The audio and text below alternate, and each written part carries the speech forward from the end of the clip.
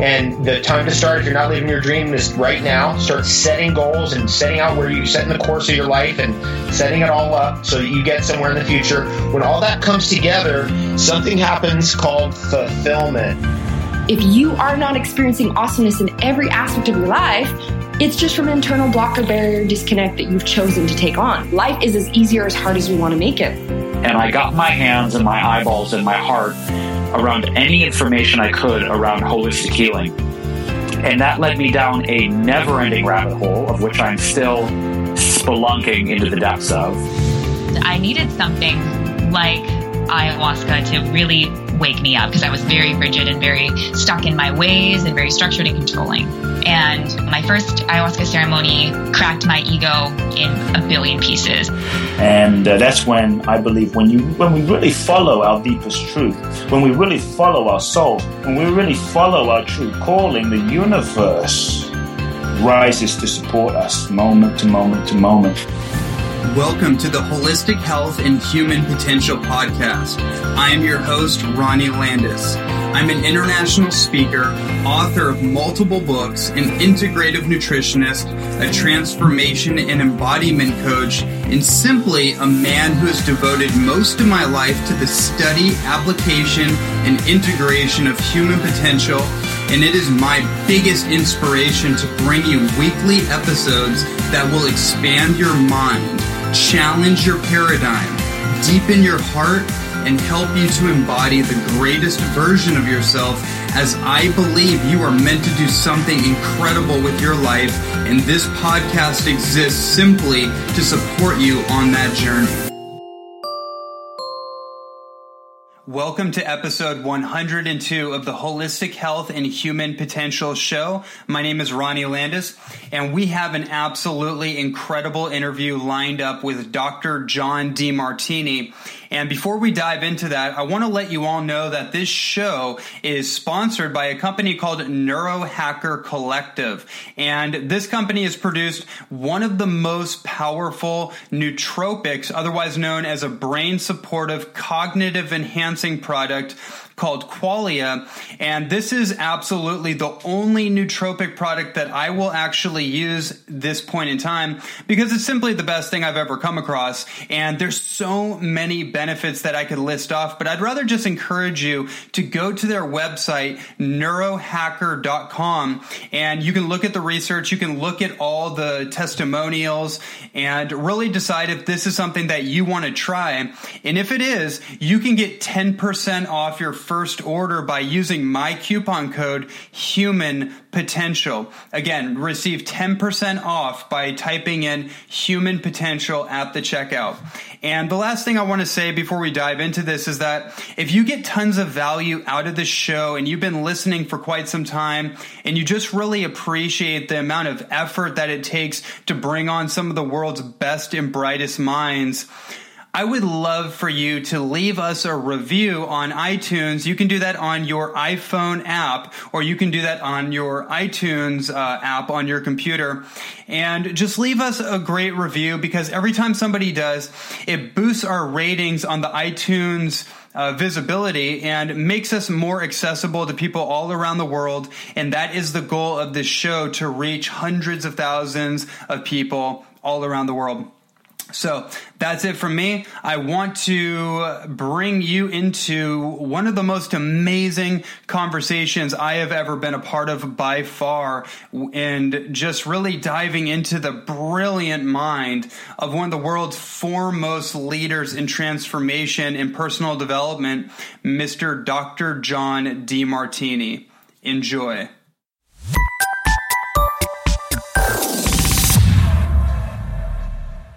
Dr. Demartini is considered one of the world's leading authorities on human behavior and personal development. He is the founder of the Demartini Institute, a private research and education organization with a curriculum of over 72 different courses covering multiple aspects of human development.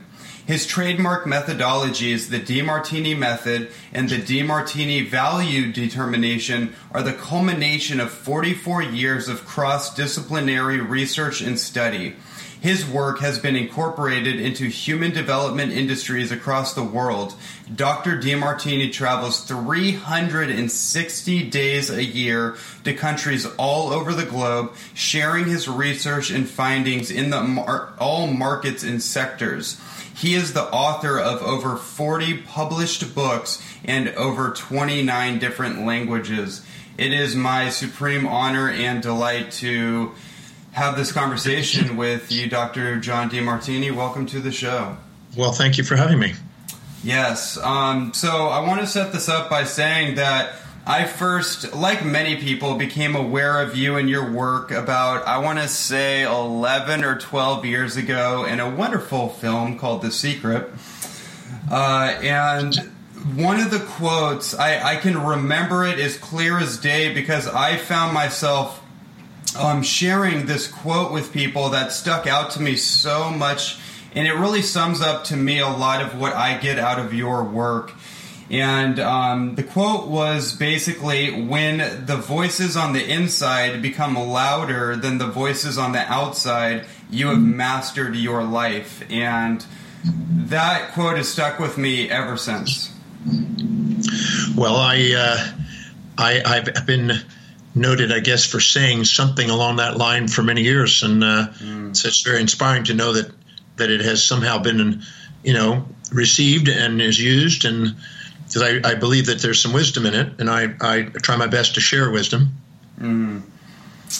Yeah, well, one of the things I want to, as we get into this, or before we get into this, I should say, I want to have you share your life experience with people, and just kind of like a superhero origin story, if you will. That's something that I think your story is phenomenal and very inspiring. And one of the distinctions, though, that you made recently in an interview that I just listened to that I thought was so profound and so almost necessary for people that may not be aware of your work to know, is you said that you're not a motivator, you're an inspired educator. Could you maybe tell us a little bit about what that distinction means to you? Okay. It's been my observation over the years of research that each individual lives by a set of priorities, a set of values, things that are most important to least important in their life. It's sometimes called the hierarchy of an individual's values. And this set of priorities that they live their life by, their highest priority, their highest value, the thing that's most important in life, they spontaneously are inspired from within to do. They don't require any motivation from the outside or incentives or rhetorical persuasion to get them to do the thing that's most important to them. And this is where they're most disciplined and reliable and focused, and where they are spontaneously acting. This is where they'll walk their talk, not limp their life.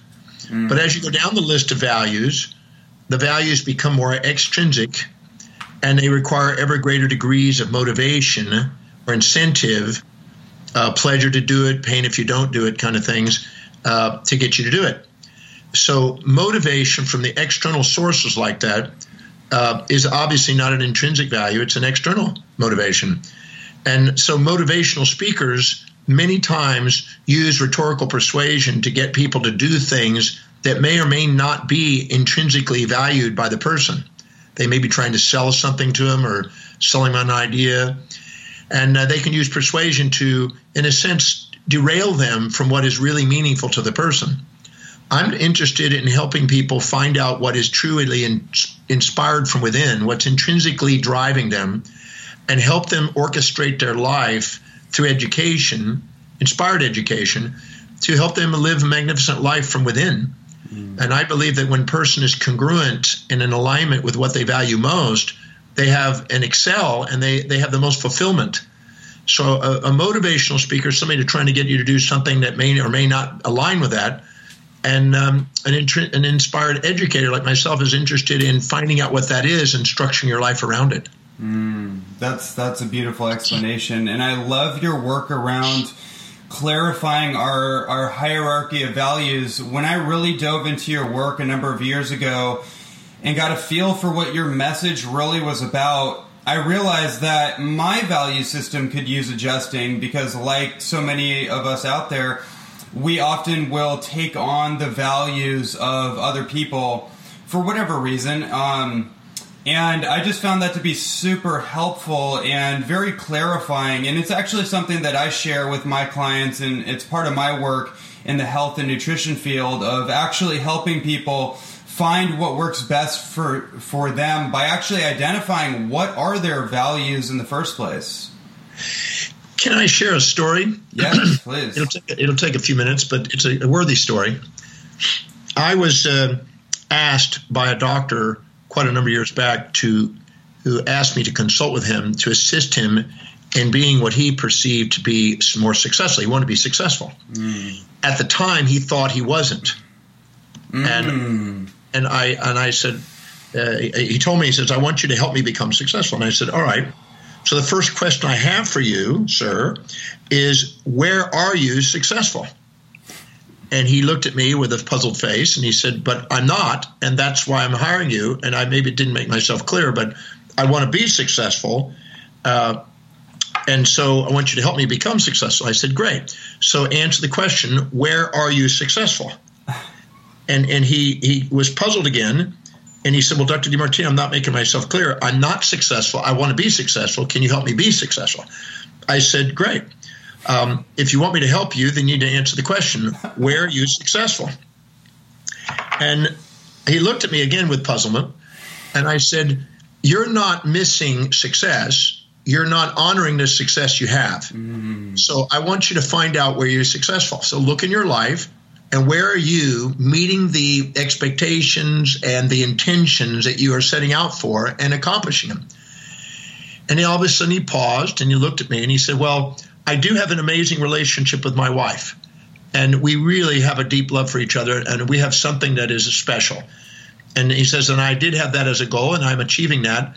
And yes, I guess that would be considered by many to be successful. And I said, great. What else? And then he paused and he looked at me. And he said, well, my son is in baseball. He's 10. And we may win the pennant this summer. I'm the coach, and he's doing a great job. And we really love working together as a family team here. And we just might win the pennant. And I guess I'm successful in the way I'm raising my son and playing ball and also governing the team as a coach. And I said, fantastic. Where else are you successful? And he paused again, and he looked deeper, and his eyes rolled, looking in his eye dials, and he said, well, actually, my mother-in-law lives with us, and most people don't get along with their mother-in-law, but we have an amazing relationship, and she's as close to me as I am to my own mother, and we get along, and she helps with the children, and I guess that's a success. I said, fantastic. Where else are you successful? And he looked deeper, and he goes, well, we all as a family work in the yard, and we have the most beautiful yard, I believe. And I think we're going to win the yard of the summer, and we're on track with that. And we have all as a goal to do that, and I think we're going to win that. And I said, great. Where else are you successful? He said, well, on Wednesday nights and Sundays, I am a lay minister at my church, and I'm participating in that, and that's been a goal for about a decade, and I'm achieving that, and that was a long-term goal, and it's happening. And I said, okay. And we went on down the list, and we found a series of successes. And I said, okay, so can you see that you have successes in your life? And he says, well, in those areas, yes. And I said, can you see that if you're judging yourself as not successful, you're expecting yourself to be successful in another area other than what you already are successful in? He goes, well, that's true. And I said, well, in order to do that, you're probably comparing yourself to somebody else you think is more successful. Mm-hmm. He said, I think that is true. I said, so who are you comparing yourself to that's making you think you're not successful? He says, well, I think I know who that is. And I said, who is that? And he says, well, this gentleman up on the hill, he's got a 6,000 square foot home, 3-car garage, a boat in the front, has a big practice, sees lots of patients, makes lots of money, etc. And I said, so in comparison to him, you're labeling yourself not successful in those areas of business practice and volume and big houses, etc. He says, yes. I said, just out of curiosity, do you know this gentleman? He said, yes. Do you know his relationship with his wife? He says, I do. I said, how's his relationship with his wife? He says, it's interesting you asked that. There's a lot of controversy around that. They sometimes separate and they get back together again, and there's talk about divorce, and it's very volatile. And I said, I got a question. Would you say that that's where his success is? He goes, well, maybe not. I said, and what about his relationship with his kids? Does he have kids? Yes. And does he have a son? Yes. And he says, it's interesting you asked that. He says they're having problems with their son. He's not doing well in school. He's doing drugs, and he's getting in trouble a lot.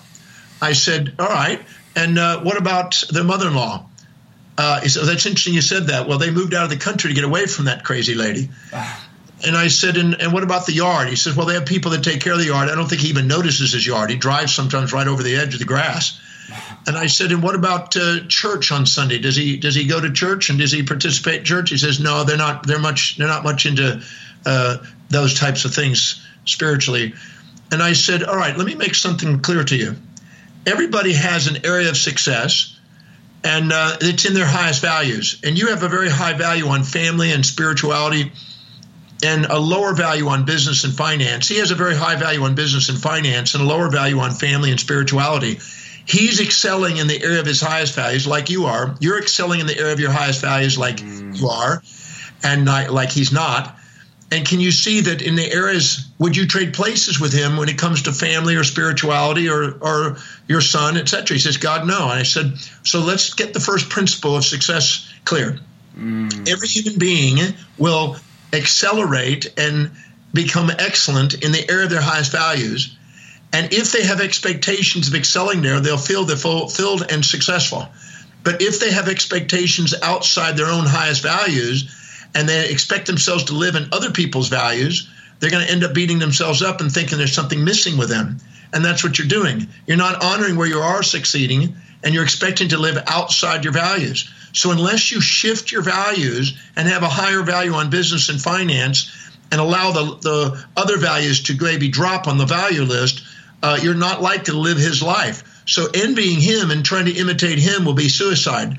You want to understand and honor the success you already have and appreciate that. And he looked at me and he goes, with a tear in his eye, he goes, I never would have even come to that conclusion. That is so amazing to finally realize that I am successful. He got a tear in his eye. And I said, now, he said, is there any way I can make more cash? I said, well, unless you have a higher value on wealth building and you're willing to sacrifice some of the money spent on the things you do for your family and the art and your studies at spirituality, you're probably going to keep spending your money on those over buying assets that put money in your pocket. So we can stack up the benefits of building wealth in your life and stack up the benefits of how building a business will help you and your family and your spirituality. And we can integrate those values and increase the probability of empowering both. And that's what I did with him. And it changed his life. But he started with the illusion that there was something missing in his life. And in fact, there isn't anything. It's just the hierarchy of his values is dictating his destiny. Oh my goodness. There's so much that comes up for me. As I'm listening to you, there was a moment I just closed my eyes and just this big smile came over me because I just realized in our personal development climate, it's so easy to externalize our values or the things that we think we want in our life that represent a sense of satisfaction or fulfillment or success, when what you so brilliantly laid out for us is that if we just look inside and we look close enough, we've already achieved, so to speak. Maybe there's a better word than achieve. We're already existing as the thing or the experience that we're trying so hard and we're so often stressed out to achieve outside of us. And it just kind of almost brought a tear to my eye. Well, anytime we attempt to live outside our own hierarchy of values, we're automatically designed physiologically and psychologically to perceive self-defeat and to have fears and to have self-depreciation. Yeah. And the self-depreciation is a normal, healthy feedback to our consciousness to let us know we're not being authentic and integral to what we value most. And so this is a lesson, not to try to subordinate ourselves to others and live in the shadows of others, but to master ourselves and let the voice and the vision on the inside become louder and more profound than all opinions and reflections on the outside. That's the whole principle. Yeah, that's it. Yes. Okay, so everyone listening, bullet point that one. I want to pivot because you have such a remarkable story that led you to where you're at. And for me personally, John, what I love about origin stories is all the synchronicities along the way. And I would love for you to maybe share just what comes up for you when you think about how you got to where you're at from where you started in Oahu, and just maybe share some of the interesting stories that were really profound for you. Well, I'll go back even further than Oahu because that probably has some meaning. I was born in Houston, Texas, 1954, November 25th, 8:08 in the morning.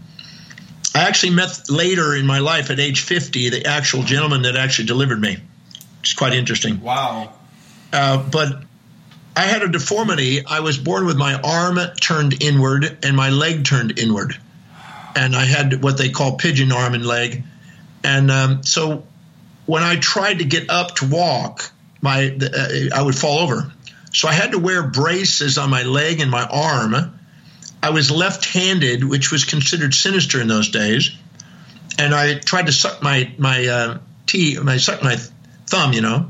And so in those days, it was bad to be left-handed, and they were trying to correct people from doing that. So when I had to wear braces on my arm and leg, they thought, oh, this is good. This will keep him from using it, train him to use his right hand, which led me to being ambidextrous in many ways. By the time I was 4, I begged my father to let me out of the braces because I was tired of being kind of a Forrest Gump ridicule, and people didn't really want to interact with me. And I finally got out of the braces, and my dad said, as long as you keep your arm and leg straight, you're out. But if not, I got to put you back in. And I made it a point to keep my arm and leg straight as much as I possibly could. And then because I had been constrained, I wanted to be on the run. So when the second I got out of that, I literally ran around the house. I ran around the yard. I ran up and down the street. I ran to school. I ran everywhere as I got older. And I've been on the run ever since. So I really think that void was necessary in my life to live the life I have today, which is full-time travel. I feel a bit claustrophobic. I always say that the universe is my playground, the world is my home, every country is a room in the house, and every city is a platform to share my heart and soul. And I really believe that Earth is more home than any one location. I live on a ship called the World that actually circumnavigates the world, and I get off and on as I'm traveling speaking. But it's free to travel around the world. It goes to every part of the world, literally. And so I think that childhood event was a perfect thing for me, a gift to me to fulfill my mission. And I'm a believer that anything you can't say thank you for is baggage. Anything you can say thank you for is fuel. Then in kindergarten, when I got to be 5 to 6, in kindergarten, I had a Mrs. Farmer as a teacher. And I had a tendency to want to hang out with the girls more so than the guys. And I won't say I was feminine by any means, but I liked looking at the girls. I was Italian, you know. And I wanted to draw with them, and I didn't want to draw with the boys. And the teacher said, you are a boy, you're to draw with the boys during the art class section.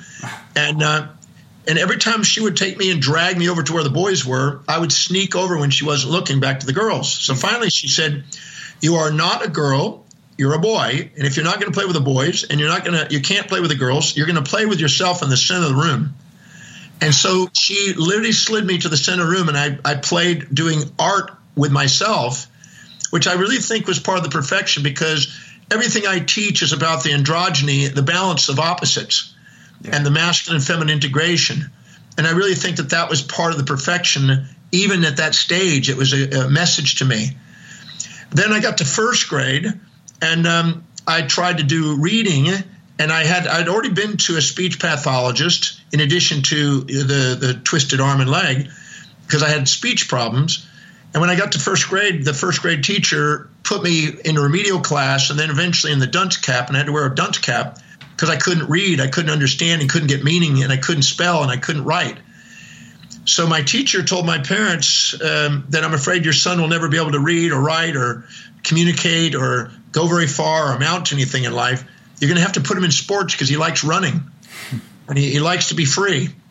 And so I ended up making it through elementary school with the help of the smartest kids by asking questions. Now today, the Demartini method and the value determination process is all about questions, and the quality of our life is based on the quality of the questions we ask. So all of what I do today is all about the questions. And I really believe that was the way I strategized making it through elementary school, by asking the smart kids, what did they learn? And then I would learn from that because I couldn't read. I didn't read till I was 18. Wow. So then by the time I turned 12, I had been involved in baseball, and I was really good at it. But my parents moved to Richmond, Texas from the city where I was excelling in baseball. And when we did, the baseball really fell down there because half the time the team wouldn't show up. The coach would sometimes be having an affair, wouldn't show up. And we'd have to use baseball players from other teams to play on our team in order to make the game. And if you struck somebody out like I was, a gang would attack you the next day in school. And they'd try to stab you and stuff. And so I left school, and I left, when I left home really at age 13, but at 14 I finally took off, and I lived in a different city. And I had been traveling really from 9, 12. I'd been already riding bicycles 35 miles, hopping trains when I was 12. 13, I was hitchhiking to different cities. 14, I hitchhiked to California and throughout Mexico, Central America. I was a kind of a wandering nomad even then. And then when I turned 15, late 15, I ended up going to Hawaii to surf because I was living in California. I made it over to Hawaii to surf, and I was riding big waves. I got into surfing, and I literally became a big wave rider. I mean, I got into magazines and movies and even books on surfing, and I guess I had a part of a death wish because I didn't seem to care about dying on the waves, and but then I ended up almost dying. And if it wasn't for a lovely lady who found me in my tent where I was almost dead, I wouldn't be here today.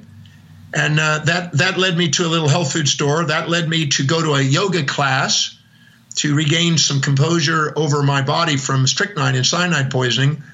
And that's where I met Paul Bragg.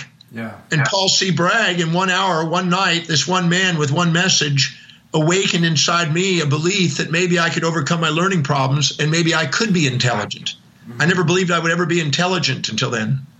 And he inspired me that night to want to go and learn how to read and learn how to speak properly. And I had a dream about being a teacher. And that was the beginning 44 plus years ago of doing what I'm doing today. I set out on a new quest to start my journey of trying to learn how to read and overcome learning problems, and which I slowly but surely did. And I started sharing my ideas, whatever I learned. And, I never stopped, and here I am.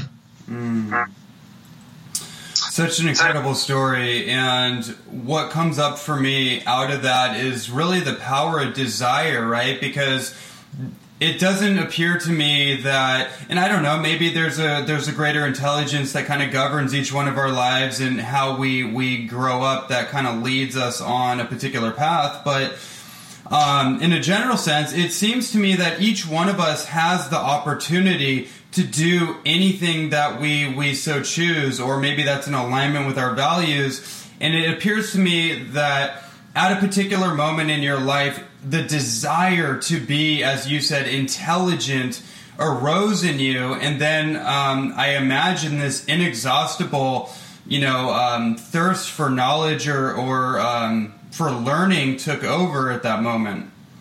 Well, when I left, I studied with Paul Bragg for 3 weeks each morning, and he started me on a journey. I picked up my first book. First book I ever picked up to try to read was Chico's Organic Gardening and Natural Living.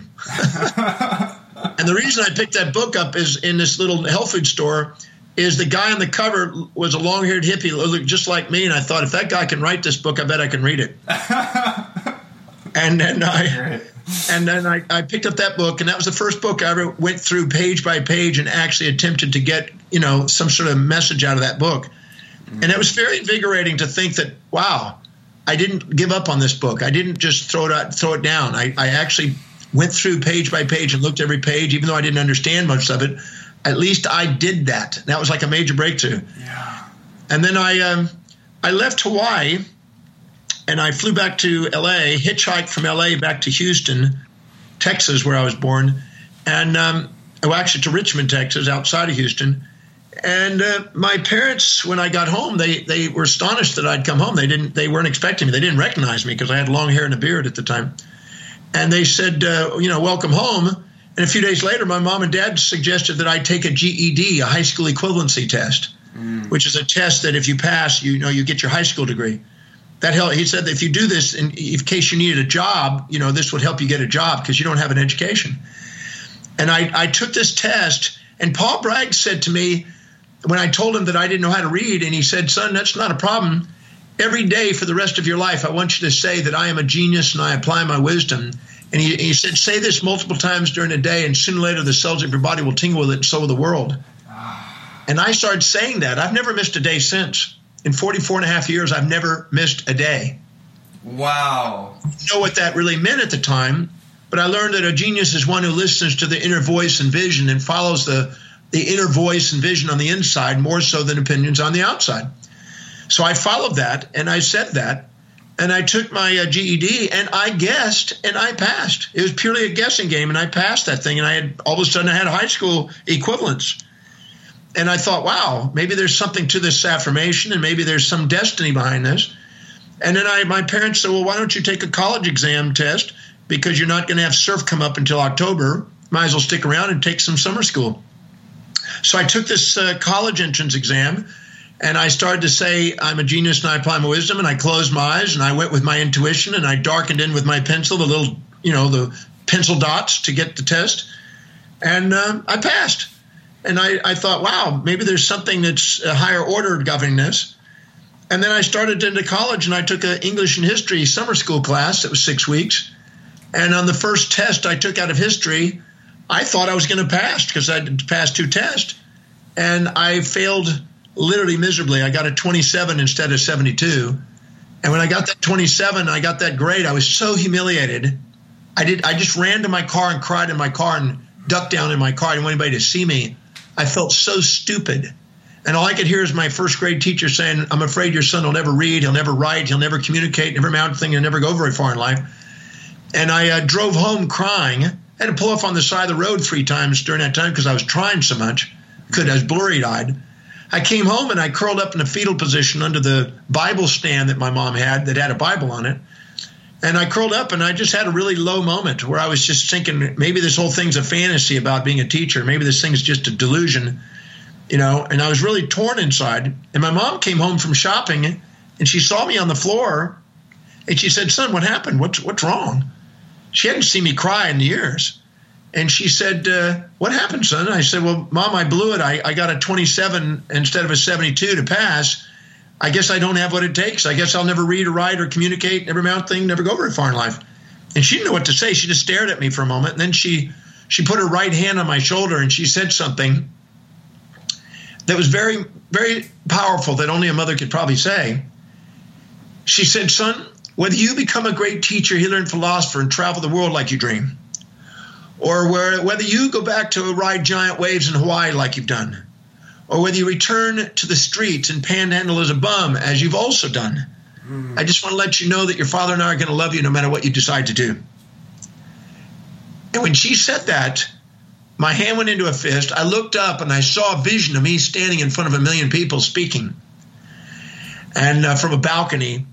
And I said to myself with my hand in my fist, I said, I'm going to master this thing called reading. I'm going to master this thing called study.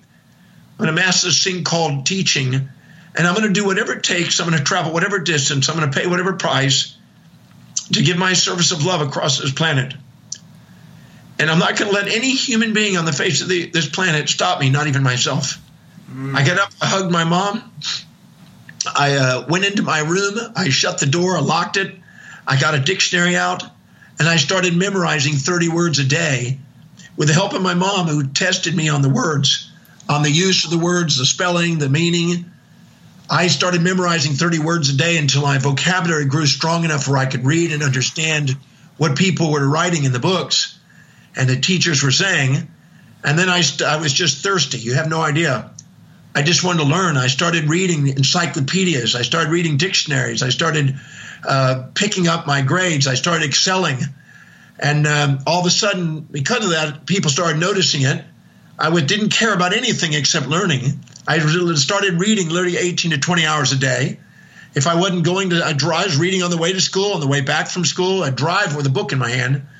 And I literally just devoured everything I could get my hands on. And I started excelling. I started picking up students. My first student was a 375-pound Afro-American woman who wanted me to teach her yoga. I then picked up a guy from Persia, Tehran, who wanted me to teach him meditation. And then a German fellow wanted me to teach him the math I was learning. And I started gathering students. They started coming and gathering around me and wanting to learn from me. And it was so inspiring. And then all of a sudden, I as the year went on, I started excelling and I started being the top of the class. And my mom came to me when my 19th birthday. She said, "Son, what do you want for your birthday and for Christmas this year?" Because I was born on Thanksgiving.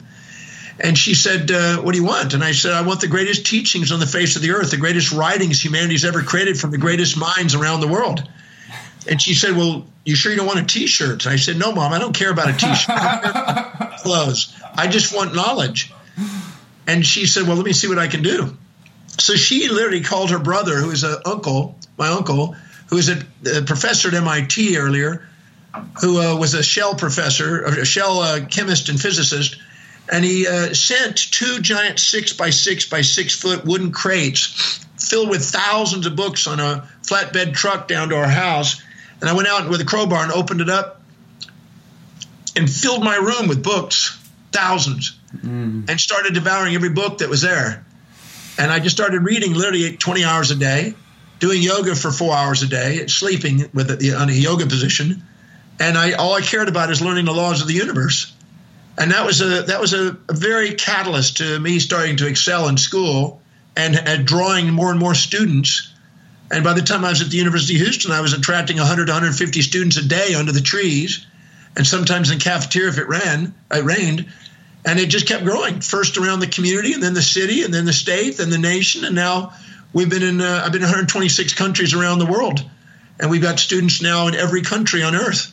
So I just never gave up on the dream. That was my dream at 17 to travel the world and be a teacher and go to every country. So I've never given up on the dream, and I can encourage anybody who's listening to never give up on the real dream that you have. Yes. When it's really a dream that gives tears of inspiration to you, don't let any human being on the face of the earth stop you from it. Wow. I'm going to take a moment here. Thank you so much for sharing that and going as in depth as you did. I could feel you so clearly on the other end of that. And what was so beautiful about that story is you really keyed in on that moment that changed everything for you. Because if you didn't mention that part of the story about having that dark night of the soul, so to speak, and feeling disappointed and frustrated, it would have been easy for me or anyone listening to assume that you didn't have a moment of trial, that you had the inspiration from Paul Bragg and you went on and that was it. But there was that moment where you had to experience that frustration. And then by the love of your mother coming in, it appears to me, and just feeling you on the other end, it sounds like to me that was the moment that unlocked your genius, so to speak. Well, that was a turning point in the sense that there's no turning back. There was no option. Mm-hmm. And that's when divine providence and human sovereignty join together. Yes. That's when human will and divine will are one. That's when you feel like your inspired destiny is confirmed. And so I have people ask me, why do you do what you do? You're independently wealthy. I could live on my ship, and I have a magnificent home on the biggest yacht in the world. And I could travel in that and live 120 years that way. I'm financially viable from that perspective and never work another day. But that would be like death. To me, what is inspirational is to go out and research and share and try to inspire another person to do something amazing with their life. That's what inspires me. So I don't know. I'll probably do that to the day of passing. I'll probably continue to do that. Well, I sure hope you do, John, because it's great to see you on your journey. And so, pivoting from this point, you just like this rush of excitement just came through me when you mentioned the point of no turning back is when divine providence sets in. And I just realized every moment in my life has been exactly that, is when that moment of no turning back comes in and you just accept the call. That's when life just reveals its secrets to us. So with that, my next question, and it's kind of a two-part question. The first part is, what is a polymath, and how can we all develop the qualities that help us better express our intrinsic genius? Well, when I was 18 and I moved home, Paul Bragg mentioned, when I learned from him, universal laws. Now, Aristotle termed it natural laws. They're called universal laws by some today. And what they were the principles that would stand the test of time, that they're the foundations, the most general, abstract, generally mathematical principles that underlie life, the principles of the universe. And I set out to want to know what those universal laws are. So when I started researching universal laws, it took me back to Aristotle, who then was a student of Plato, as you know. He spent 20 years from 17 to 37. So I really related to Aristotle and Plato because I was that age when he started with his mentor. And he talked about it in terms of natural laws.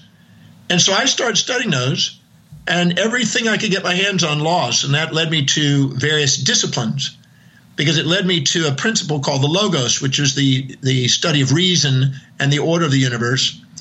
And so when I did it, it led me to the various ologies. The logos led me to the ologies, the various disciplines that a person can study. So I went to the encyclopedia and I circled every known discipline. So geometry and mathematics and, geology, physiology, philosophy.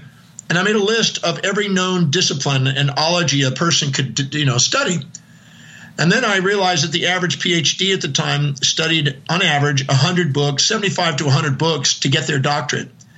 And the doctorate, actually, when they overlap, a lot of them are overlapping. So I figured if I was to shoot for 100 books in each of the disciplines and ologies, I would have the highest probability of understanding the most universal laws because they would be applied in each discipline. Yeah. So what I did is I started doing that. And now I've read over 30,000 books because of it. And in the process of doing that, I found what were the most common principles that have stood the test of time in the various disciplines, and that has allowed me to have a lateral thinking. Now, a person who has studied many, many disciplines are called polymaths. And so if they can apply them and use them for the service of humanity, then they can literally honestly call themselves a polymath. So I would be classified that one. Herbert Spencer was a polymath. Da Vinci was a polymath. There's been many teachers who have been polymaths through the ages. And most of them are the ones that left their mark in history. Yeah. René Descartes was a polymath. Leibniz was a polymath. Many of them. So I've been studying the polymaths throughout the ages. I've studied all the great Western philosophers, all the Nobel Prize winners, the Eastern mystics, any great business leader. I mean, even Charlie Munger would be classified as a polymath today. And so these are people that wanted to understand and know and delve into a deeper level of appreciation of you might say, the laws of the universe. And so I consider myself a polymath from that perspective because I have put in the hours on it, and I do talk about various fields. I have been blessed to lecture on many different fields, and people don't know where to put me. They've had difficulty placing me. Because I've actually spoken at Rice University on astrophysics and astronomy, wow. And I've spoken at Harvard on theology, and I've done lots of interesting conversations on economics and Tehran to the government. I mean, I get to speak on many different fields, but the most common to all of them is human behavior, because I'm interested in the evolution of human consciousness and how every one of the ologies relates to the evolvement of human beings. Mm-hmm. That was the main objective. I linked every ology to human behavior. So human behavior is the primary objective. Mm-hmm. Mm-hmm. So that's what I would consider a polymath, somebody who's dedicated to exploring the laws of the universe and to integrate as many different disciplines as possible and apply them in a way that serves humanity. Mm. And from all the work that you've done and your breakthrough experiences and all the people you've worked with, are there any common threads or themes that you see that can really help other people access that I mean, I guess maybe it comes back to the value systems, but I'm wondering if there's anything else that comes through that you've helped to help people access their Intrinsic genius is the only thing that comes up for me, or that polymath kind of. Well, not everybody's interested in being the polymath. Right. But what I found is because every human being has a set of priorities, a set of values that they live their life by, whenever they're setting intentions or attentions mean things they want to learn, and intentions, things they want to accomplish and do. Yeah. Anytime that they're setting intentions and attentions that are aligned and congruent with their highest value, they're willing to embrace both support and challenge in the pursuit of it. When you're doing something that's low in your value, you'll do it if it's easy, but if it's difficult, you'll give up. If you're doing something that's high in your values, you'll embrace support and challenge, ease and difficulty, the positives and the negatives, the pleasures and the pains equally in the pursuit of it. And it is pursuing challenges that inspire you spontaneously that awakens genius. So anytime you're filling your day with challenges that inspire you, your genius is born. Because solving problems and solving challenges is what awakens genius. When things are easy and things are supporting you and things are, pleasurable, there's no need for creating new ideas, new things. So it's the challenges that actually awaken it. Yes. So the great geniuses are people who look for challenges and problems in the world for the greatest number of people and find solutions for humanity. Those are what genius is. And genius is available in all of us in the area of our highest value when we care enough intrinsically to be inspired to go after solving those problems. It's waiting for all of us to do that.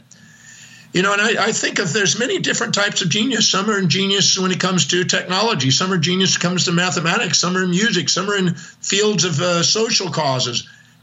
Each area based on their values can awaken genius. It's innate within us to pull it out. What you call the intrinsic genius is the best term for it. Well, that's what it feels like, because there is no external kind of marker that I'm aware of, because this whole polymath idea to me is there's so much diversity. That's the word that comes up for me when I think of human expression and life as a whole. There's so much diversity that we actually have to go within to find out what that is. Otherwise, as your work so well kind of displays, is that we're going to live a life of quiet desperation if we don't find out what that thing is inside of us and fully own it. Well, that's the key. And what I do in the Breakthrough Experience program, which is the one I've done, this week will be 1,100 presentations of this program. And I have been doing it now for 28 years. And one of the things that I love about this program is that's what we target. We help people find out exactly intrinsically what it is that's driving them.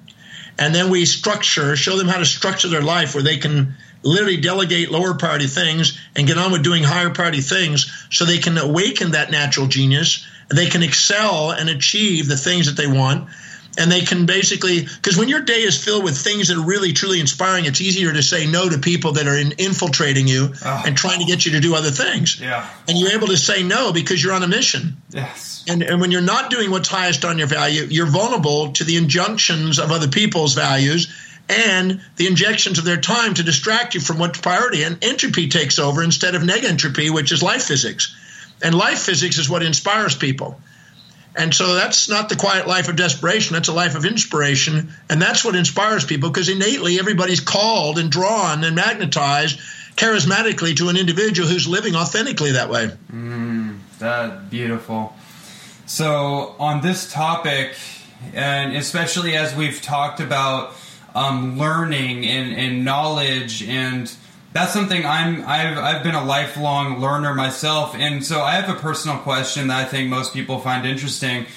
I'm really interested in your perspectives around accelerated learning, and if you have discovered any particularly effective ways for people to take a modality such as deep comprehension while speed reading, for example, where that was not a strength before and then it became a strength.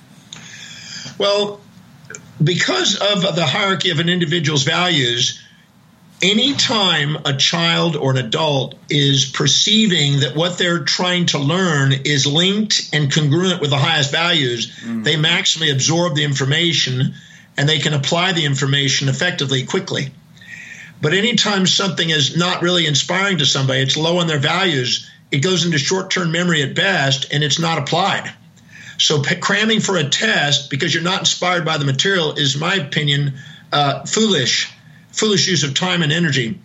It's wiser to link the classes you're taking and the topics you're wanting to learn and link it to your highest values by asking how specifically is doing this topic and studying it and devouring it and learning it, how is it helping me fulfill what's most meaningful to me? Right. And the more it's linked and the more integrated it is with your highest value, the more engaged you are in absorbing the information, the more you'll be able to do things with it and apply it, and it goes into long-term potential. The reason why I retain so much information is I've linked everything that I've studied, every field, whether it be quantum theory or whether it be nuclear physics or whether it be helioseismology of the sun. It doesn't matter what the topic is. I've linked it to how does it relate to the evolution of human consciousness. And I've tied it together because I don't see anything separating the universe. It's all entwined. I believe that intelligence is permeating the universe and we're part of it. And so as a result of it, it has no difficulty studying and absorbing and retaining information because it's all linked to one highest priority. And if they do that, you'll accelerate your learning. You'll retain the information and you'll apply it and you'll do something with it. And you'll have lateral thinking from all the disciplines from it. So I show people how to do this. And in South Africa alone, we were asked to go into Alexandria Township, and they had a 27% pass rate in school for matric, high school equivalents. And there are only 27 out of 100 that were passing school and their high school degree. And so I went in there. They asked me to come in there, and I had 4 meetings with students, principals, and teachers. And I showed them how to determine their values, both teacher and student. I showed them how to link the topics that they were teaching or taking to their highest values. These are 3-hour classes each, 4 times. I showed them how to link the class, the values of the student to the teacher and vice versa, so they could communicate respectfully. And we linked all the classes to their highest values, whatever it was, and respected their highest values, whether it be video games or soccer, or whether they wanted to be an actor, or a movie star, or a business person. Didn't matter what it was. Whatever they were interested in at the time, we honored it, and we linked whatever they were studying to it. And 1 year later, 97% of the students passed matric. That's 4 classes. That's 12 hours of work changed hundreds of kids' lives. So I'm absolutely certain that we can retain information more effectively, absorb information more effectively, if that information is meaningful to us and is linked to what we value most. And we sometimes autocratically label kids foolishly with learning problems only because we're autocratically projecting values onto them instead of honoring their own. Yes. Once we communicate the topics in terms of their values, they come alive. I do a program called Inspired Destiny. And we're getting ready to do a 3-city tour with 1,000 per city in Australia. And we'll have 1,000 kids from 8 in the morning till 7 o'clock at night, and they will be engaged. They'll only get 3 breaks during the entire time, 1 in the morning, 1 at lunch, and 1 in the evening. And they will stay there and be totally engaged the entire day because I'm helping them fulfill their dreams and showing them how to master learning and master communicating and defining what they want. When kids love to learn, they spontaneously want to wake up their genius. If you show them how, they'll stay there all day, totally engaged without distraction. Yeah, that's so true, right? And because the imposition of other people's values tend to bore them and kind of null them to sleep in a certain way, their intrinsic genius kind of gets laid dormant. And I think that they lose the desire for learning because they haven't been properly led. And I think the work that you're sharing is a way to reactivate that passion for learning that they intrinsically have. That is exactly what it is. And I'm a believer that kids love to learn. They have a natural genius inside. They just haven't been given permission to be themselves. Right. They're being trained as a drone, not as an entrepreneur leader.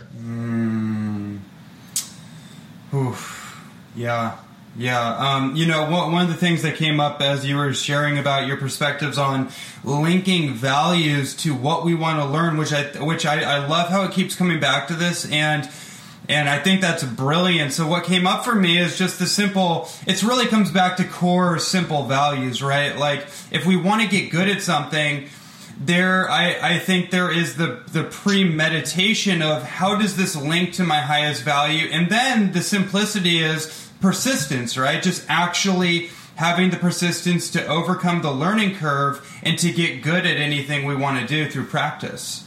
Well, perseverance is one of the key elements of any study on genius. If you read 1,000 books on genius, you'll find the perseverance is showing up in them quite often, and persistent action. Great geniuses in music are persistently acting on music. They don't just out of nowhere have it. They've studied it and practiced it.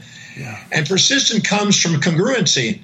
You automatically, spontaneously are inspired from within to do what you value most. So if you link it to what's highest on your value, you will automatically do it spontaneously without effort. It won't feel like you're having to push yourself. People look at me and they go, Dr. Demartini, you're very disciplined. And I go, no, I'm not. I'm not disciplined at all. I'm inspired by what I do. I don't think it's any will or any discipline to do it. And so people don't understand that unless when they have a different set of values, they imagine them trying to do what I do, right. And they can't imagine it. But I would imagine if working out, I don't do a lot of workout. I do yoga and some stretching and things, but I don't do this massive gym workout every day. But I would imagine that if I was to do it, that would be discipline because it's not highest on my values. I'd rather delegate the workout to others and just do nice breathing and stretching and eat limber. But the point is that whatever is low on your values, you require discipline and motivation. Whatever is high on your values is spontaneously inspiring and you don't even think it's effort. Oh, I love that. So it could be in a way to demystify that concept of discipline by just taking it back to the root, which is I'm actually just inspired to do these things. That's why I can do things spontaneously, and somebody doesn't need to paddle me with a ruler or reprimand me to motivate me. Exactly. I'm a firm believer that when you find out what's intrinsically there, what is your life demonstrates your values. So whatever your life demonstrates that you spontaneously do, if you structure your life around that, you'll feel like you're in the flow. You're in the zone. Yes. And what happens is people are constantly fighting uphill, trying to be somebody they're not, and then being eroded by entropy, and then self-depreciating. And those are all normal symptoms, healthy symptoms, to let you know you're going in a path that's not you, dude. Wake up. It's just people go, I keep beating myself up. What am I doing wrong? I said, you keep holding on to a fantasy about who you are, and you're beating yourself up because you're not being you. Give yourself permission to be you and watch what happens. That is amazing.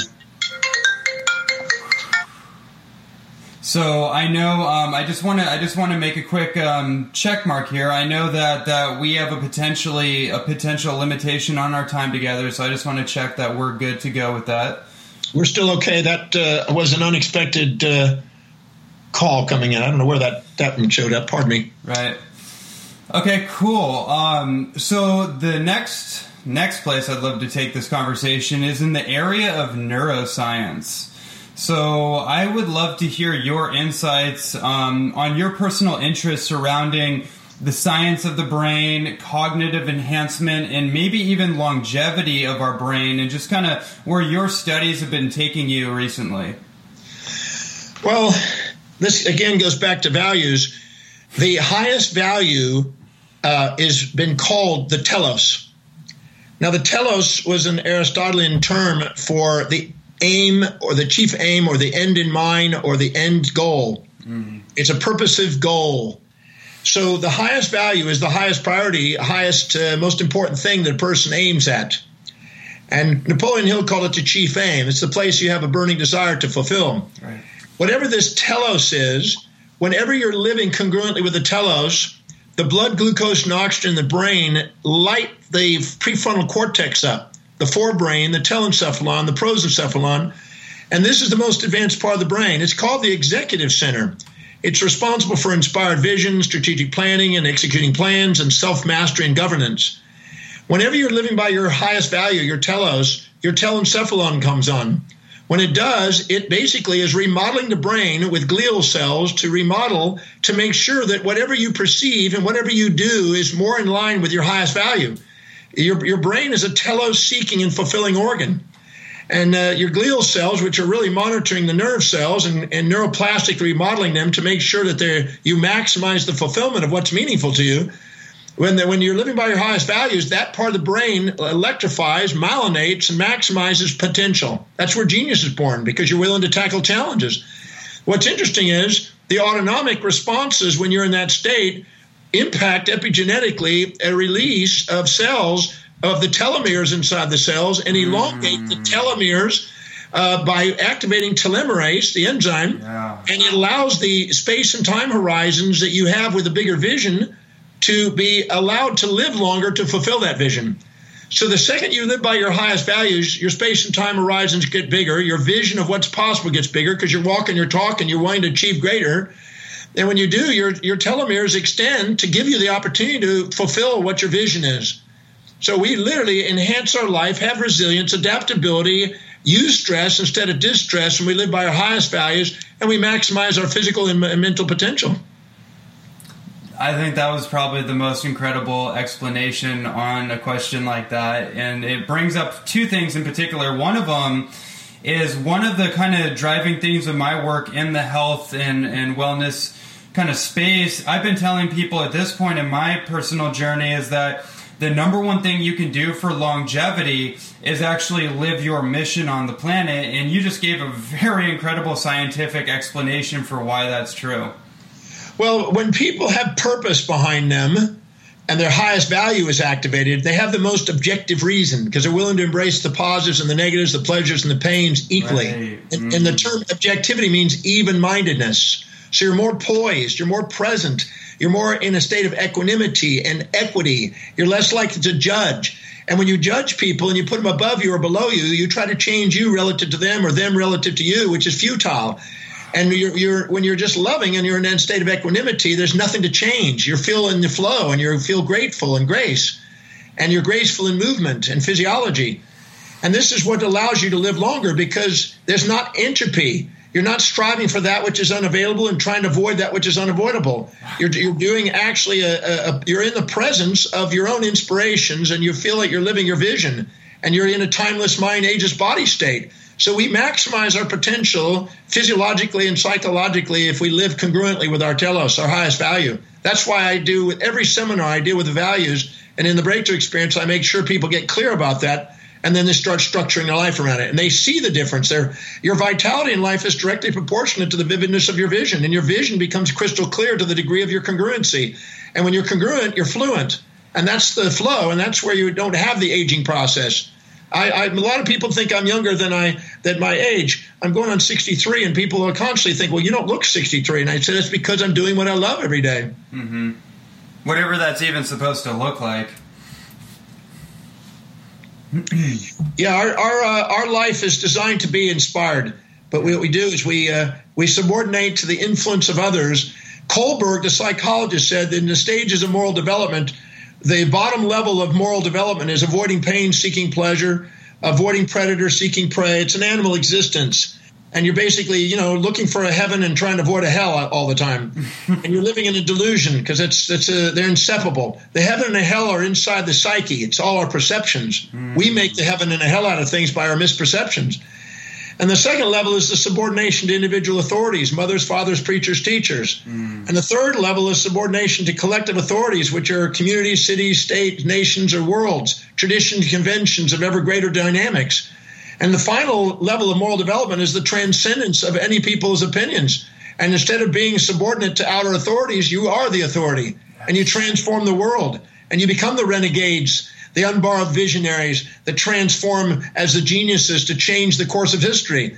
I'd much rather play in that field of possibility than to be subordinate. Absolutely. Yeah. Oh, yeah, another moment. I have to pause for just a moment here. This is such an incredible conversation. Okay. So, one of the things that you brought up earlier was the two sides to every coin perspective, and that's one of the keystones of your work. In areas of our life, we often do get trapped. We collectively can often get trapped in thinking one way or another, and it can be very tempting to only look at one side. However, you continuously explain in many different examples how no matter what one side you're looking at, there's always another side that exists to every situation. Well, William James, the father of modern psychology, in about 1895 said the greatest discovery of his generation is that human beings can alter their lives by altering their perceptions and attitudes of mind. And so it's never what happens to us. It's what we decide to do and how we perceive it, decide to do with it, and what we act upon.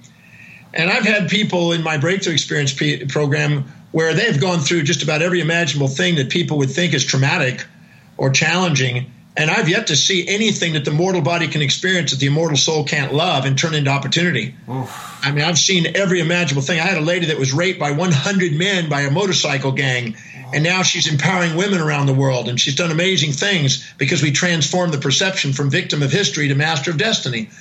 So it's not what happens to you, it's what you decide to do with it. I've seen people lose their arms and legs and turn it into an opportunity. I've seen people that basically, lose their loved ones. I had a woman that had all 4 of her children killed in a car crash. She was the only survivor. And she was sitting devastated and was immobilized. And we worked with her. In 4 hours, we got her in a situation where she's now running a major foundation to make a difference in kids' lives. And she realized that those kids sacrificing their life that way was a gift. Wow. And she sees it she sees the pleasure and the pain inseparable now. So it's not what happens to you, it's what you decide to do with it. I'm quite masterful at going through and helping transform people's perceptions so they don't have to carry around baggage. I had a young boy that came to me and says, well, I don't have a mother and a father, and I have a problem because I'm an orphan. And I said, really? I said, you got your cell phone here? He goes, yeah. He said, let's go look up how many famous orphans there have been in the world. Wow. And I found a list of 700 of them. Sir Isaac Newton's father died before he was born. His mother then left him for a while and left him with somebody else. And we went through, and Tycho Brahe was the same way. And Steve Jobs had some of that. I mean, there's people all over the world that had these same challenges and turned into opportunity. And so I told the kid, I said, this is the category you're in. You're in the same category as Sir Isaac Newton. You're in the category of Tycho Brahe, the astronomer. You're in the same category as these people, Wayne Dyer and stuff. He lit up and he goes, you mean? I said, these are the people that you're gifted, dude. And he went on and did extraordinary things over the next 5 years of his life now since he got that realization. And it had nothing to do with what happened to him. It's how he decided to perceive it. That is so fantastic. And on the flip side of that perspective, I find that a lot of people that grow up with comfort and luxury have a disadvantage in a lot of ways, where you may think that if you don't have those things, you may automatically think that you need those things in order to succeed. Well, James E. Hughes, who wrote Family Wealth, talked about the rags to riches to rags cycle, multi-generational wealth development. The one person starts out with a void and a need to go and build wealth. The next generation has it luxury, and they squander the wealth. And the third generation is down in poverty, and then they start the cycle again. And that's why if you're over-supported, you'll probably remain juvenilely dependent and disabled and enabled. But if you get challenged, you wake up your telos, you wake up your entrepreneur, you wake up your drive. It's the challenges in life that make greatness, not the support. That's how so much of our neuroprotective factors kick in too, like myelination. It actually is, in our motor function installations based on the challenges and to push through certain challenges, whether it be mentally or physically. That's exactly it. So, if you're not getting up in the morning and filling your day with challenges that inspire you, you're going to keep trying to escape challenges, and you're going to keep attracting challenges that don't inspire you. Because looking for a fantasy world is the thing that causes your nightmare. So as we're going about pursuing these greater and greater goals in our life, and once we've really got it in our soul that we need to actually go after inspired challenges and grow through them, why is it important that we may want to create contingency plans to help us prepare for greater and greater obstacles? Well, you don't build the Brooklyn Bridge without a plan. You don't build the Burj in Dubai without a plan. You don't build the great... you mean it doesn't just manifest? Yeah. So the fantasy, the most honorable thing a human being can do is to stretch themselves to find the greatest challenge in humanity and find the greatest solutions to the greatest number of people. Yes. That's the most rewarding thing. You reward it economically as well as fulfillment. So when you have those, you tackle those. And those will require strategic planning. And the strategic plan, the purpose of doing mitigating risks is to make sure you're actually calming down fantasies of your goal. Strategic planning is actually transforming fantasies into realities, because it's making sure that you don't go after something that's all positive without negative. You think out the negatives in advance, and you think of how to handle those, and you balance out your mind, because it's the balanced mind that achieves the greatness, never a fantasy mind. And it's so the mitigating the risk is part of the planning process that makes sure you transform fantasies and philias into real goals. And a philia or a fantasy that doesn't have a balance will automatically create a phobia and an anxiety that you won't be able to deny, because you don't have a plan in front of you. You don't have a strategy on how to get what you want. But once you have a strategy and you chunk it down to small enough bites where it's in the space and time horizons you normally function in, you won't procrastinate, hesitate, and frustrate. You'll get into action and you'll achieve. Yes, so I find that one of the big sabotage mechanisms can be this expectation that we need to quantum leap into greater and greater results, opposed to taking incremental steps, which naturally will kind of launch us over time. Well, Jim Collins beautifully stated in some of his books about the importance of incremental progress. Yeah. I learned from Donald Trump, because I used to live in Trump Tower and I used to interact with him quite a bit. And he said to me, people are always trying to make these big leaps instead of doing incremental steps. And incremental steps to get ever bigger, like the domino. You can take a domino with a Fibonacci sequence size, and you can knock down a tall building if you have enough dominoes lined up, ever progressive in size. Well, if we take little increments and bigger increments and bigger increments and build momentum, we are unstoppable. So it's the key of starting small and achieving it, and setting a little bit bigger goal and achieving it, and setting a little bit bigger goal and achieving it, with a big vision behind it, driving it. The power of momentum.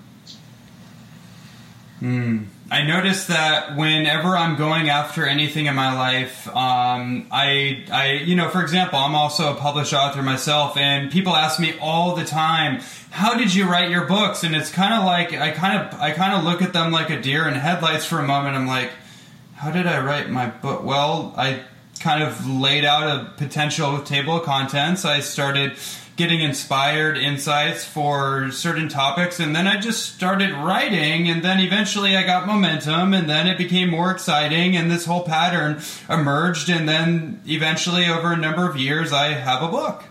Exactly. I today I mainly take live presentations and have them transcribed for the body of the book, and then we cut and paste and replay. Because my time is very costly to sit and actually just write it out. But I find that, as you go along, your different ways of getting books done are evolving. But if you have a clear focus on what you want and you start chipping away at it, it starts to have a life of its own, just like you said. And it starts talking to you and whispering to you and what to write. Yeah, that's such an important principle, I find. I'm glad you brought that up, because I feel like sometimes we create narratives, we generate narratives in our own mind, in a way that can be really empowering. It can be great to tell ourselves a new story that actually elicits motivation. And one of those stories for me is just lost my train of thought for a second. Well, let me just divert on that. It's the momentum piece, right? Like when I just here it is. Thank you. Thanks for your patience. It's this idea that life can create something out of something else, that I don't have to know exactly how it's going to turn out. And I think a lot of people, they wait to get all the answers, right? They wait to have the blueprint before they jump in the game.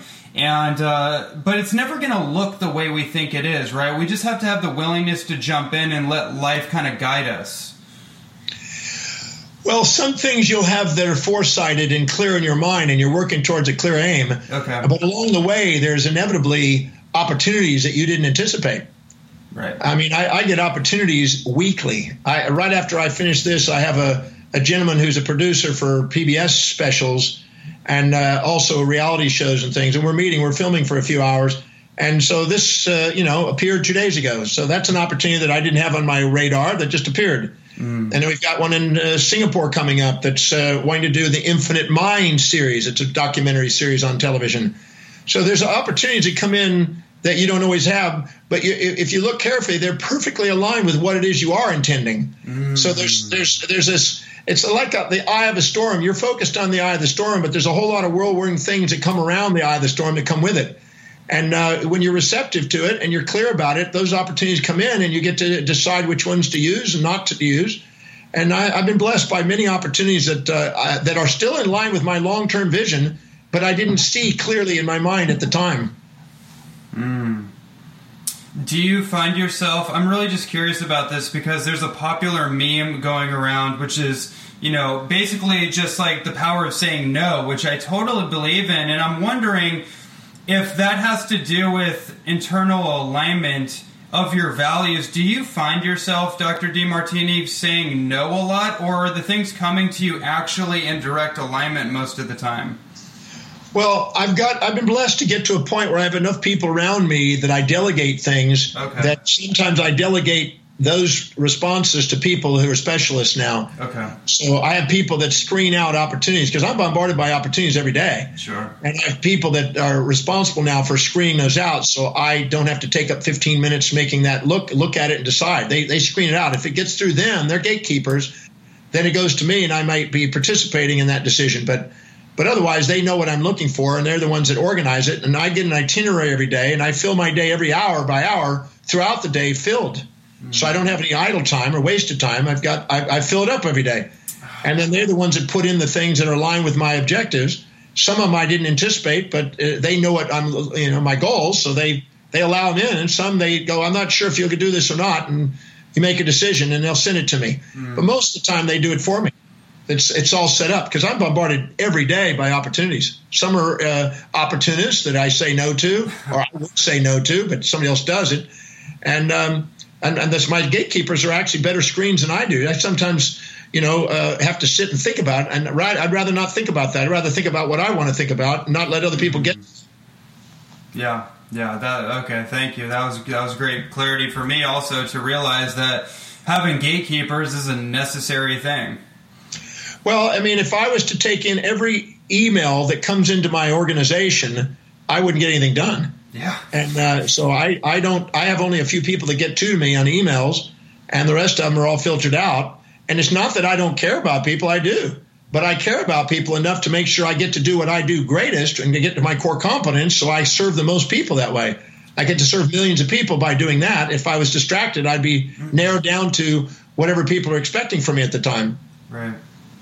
You got to be able to say no to the things that distract you, to say yes to the things that inspire you. Yes. So I want to be super, super respectful of your time, and I'm so glad that you said yes to this opportunity, or your gatekeeper, I should say, said yes to it. That allowed you to say yes to it. And so my last question to conclude this incredible conversation is simply, what is the core quintessential message of your work over all these years? Well, I believe that there's a hidden order in our apparent chaos. Mm-hmm. And there's a deeper meaning in the things that we are attracted to or distracted from. And so what I do is I help people ask a new set of questions to awaken their fullest awareness to see this hidden order so they can appreciate their life. I've asked people by the millions, how many of you have, if you had only 24 hours to live, what would you do with your life? And they say, I would go to the people who've contributed to my life and say, thank you, I love you. Wow. So I'm interested in people being able to say, thank you, I love you to themselves and other people on a daily basis. I have the largest collection of gratitudes of anybody I've ever met. There's thousands and thousands of pages of them. I was born on Thanksgiving Day, so I consider that was kind of a message for me. And my mom told me when I was 4, if you are grateful for what you got, you get way more to be grateful for. Mm. So if you're not grateful for your life, then you got baggage. If you are grateful for your life, you got fuel. I'd rather transform the Kindle, you might the little what do you call the little pieces of wood or whatever that you light a fire with. I'd rather transform them into inspired states. So I'm basically dedicating to help people live a magnificent life, and so they can say thank you, I love you to themselves each day. Yeah, and the the message that I hear from you quite often is that no matter what, you are deserving of love. Well, no matter what you've done or not done, you're worthy of love. So many people are judging. The guy that thought he wasn't successful was judging himself because he was comparing himself to others instead of comparing his daily actions to his own highest values. And so he wasn't loving and appreciating himself. And the truth is, he was magnificent. And when I got through with him, he saw it. And I'd rather help them see that. And anytime a person's expecting to live outside their values or expecting others to live in their values, they're automatically going to end up with a judgment that's going to block their heart from saying, thank you, I love you. Perfect. Absolutely perfect. Where can everybody find more about you, your website, your breakthrough experience, which I will be attending, I believe, in mid or late August in Los Angeles? Where can everybody find all this? Well, they can go to my website, which is Demartini.com, drdemartini.com, DEMARTINI.com. I'm on the web, the web pages, there's a lot of them out there, so you can find it. But my official website is drdemartini.com.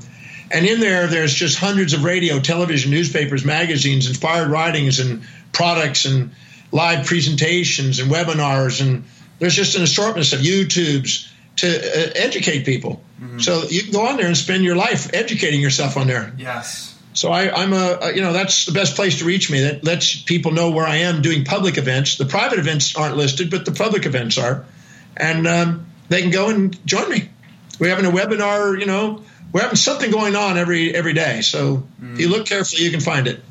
Awesome. And I just want to say for everyone listening, when you go on that website, look up events, look up the breakthrough experience. I have not been to one yet, but I'm making the commitment to myself because I deserve it, and all of you out there deserve it, to make that very simple investment to go to that breakthrough experience. If you're in Los Angeles, like I know a lot of people that are listening to this, there is one going on late August. You can double check the website, but I just want to make that quick plug. I just feel inspired to do so because I will be there. So well, I thank you for that, but I'm absolutely certain that Paul Bragg changed my life. Yeah.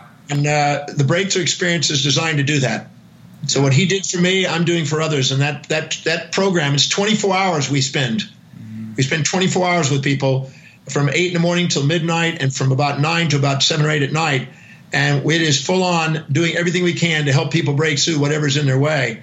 And like I said, I've done it this weekend. It'll be 1,100 programs I've done on that program. And it's very inspiring. I've done it in 62 countries, and it's very inspiring. We've touched a lot of people's lives with it, and I love doing it. It's very inspiring to share that work. Well, thank you so much for doing the work. We greatly appreciate it, and I thank you for joining me on this show.